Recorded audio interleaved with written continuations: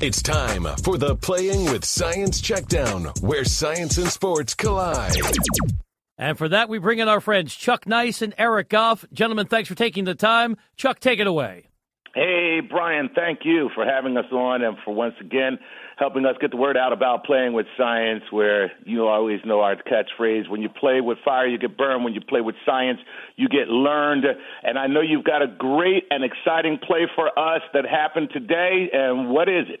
Let me reach over and hit the play button as I lean. A reminder to our listeners, you can catch every new episode of Playing with Science and the entire Star Talk lineup 1 week early only on TuneIn. Guys, I'm taking you to Jacksonville. The Jags with some trickeration against the Chargers. Chuck, back to you. Take us through the play. Yeah, man, it was a really great play. Of course, Overton sold the fake really well, pretty much better than a married couple staying together for the kids. And then Paul Poluzny pulled from the left and throws a great block, and Grant shoots into the hole. And then Eric, give us what happens after that, man. Well, the trickeration was made possible by some great physics on the play. The Chargers had 2 shots to catch Grant before he could score, and the first was by number 40, Chris McCain. Now, Grant stiff-armed McCain around the Jackson 45-yard line as McCain dove toward Grant.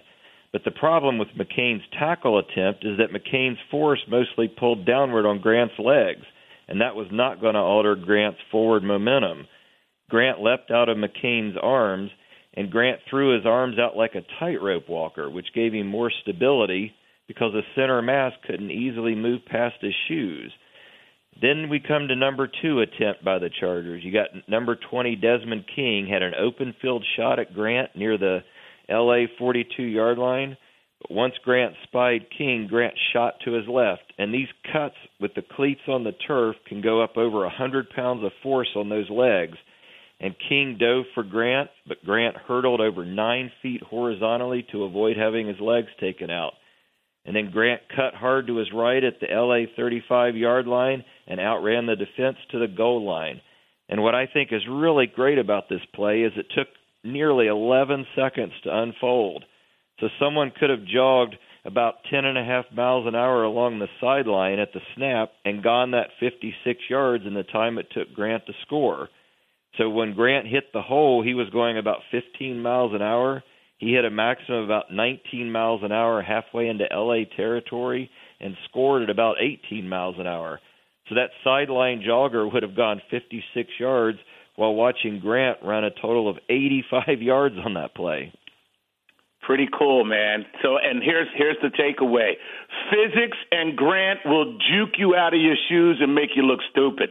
So that's what we're taking away from this, Brian. Thanks so much, man. Hey, Chuck, before you go, I can't resist the obvious pop culture connection here. As you well know, Jacksonville's improved defense features a secondary that calls themselves the Jacksonville Five. After Michael and Jermaine, who's the third best Jackson brother? I'm a Tito guy, Chuck.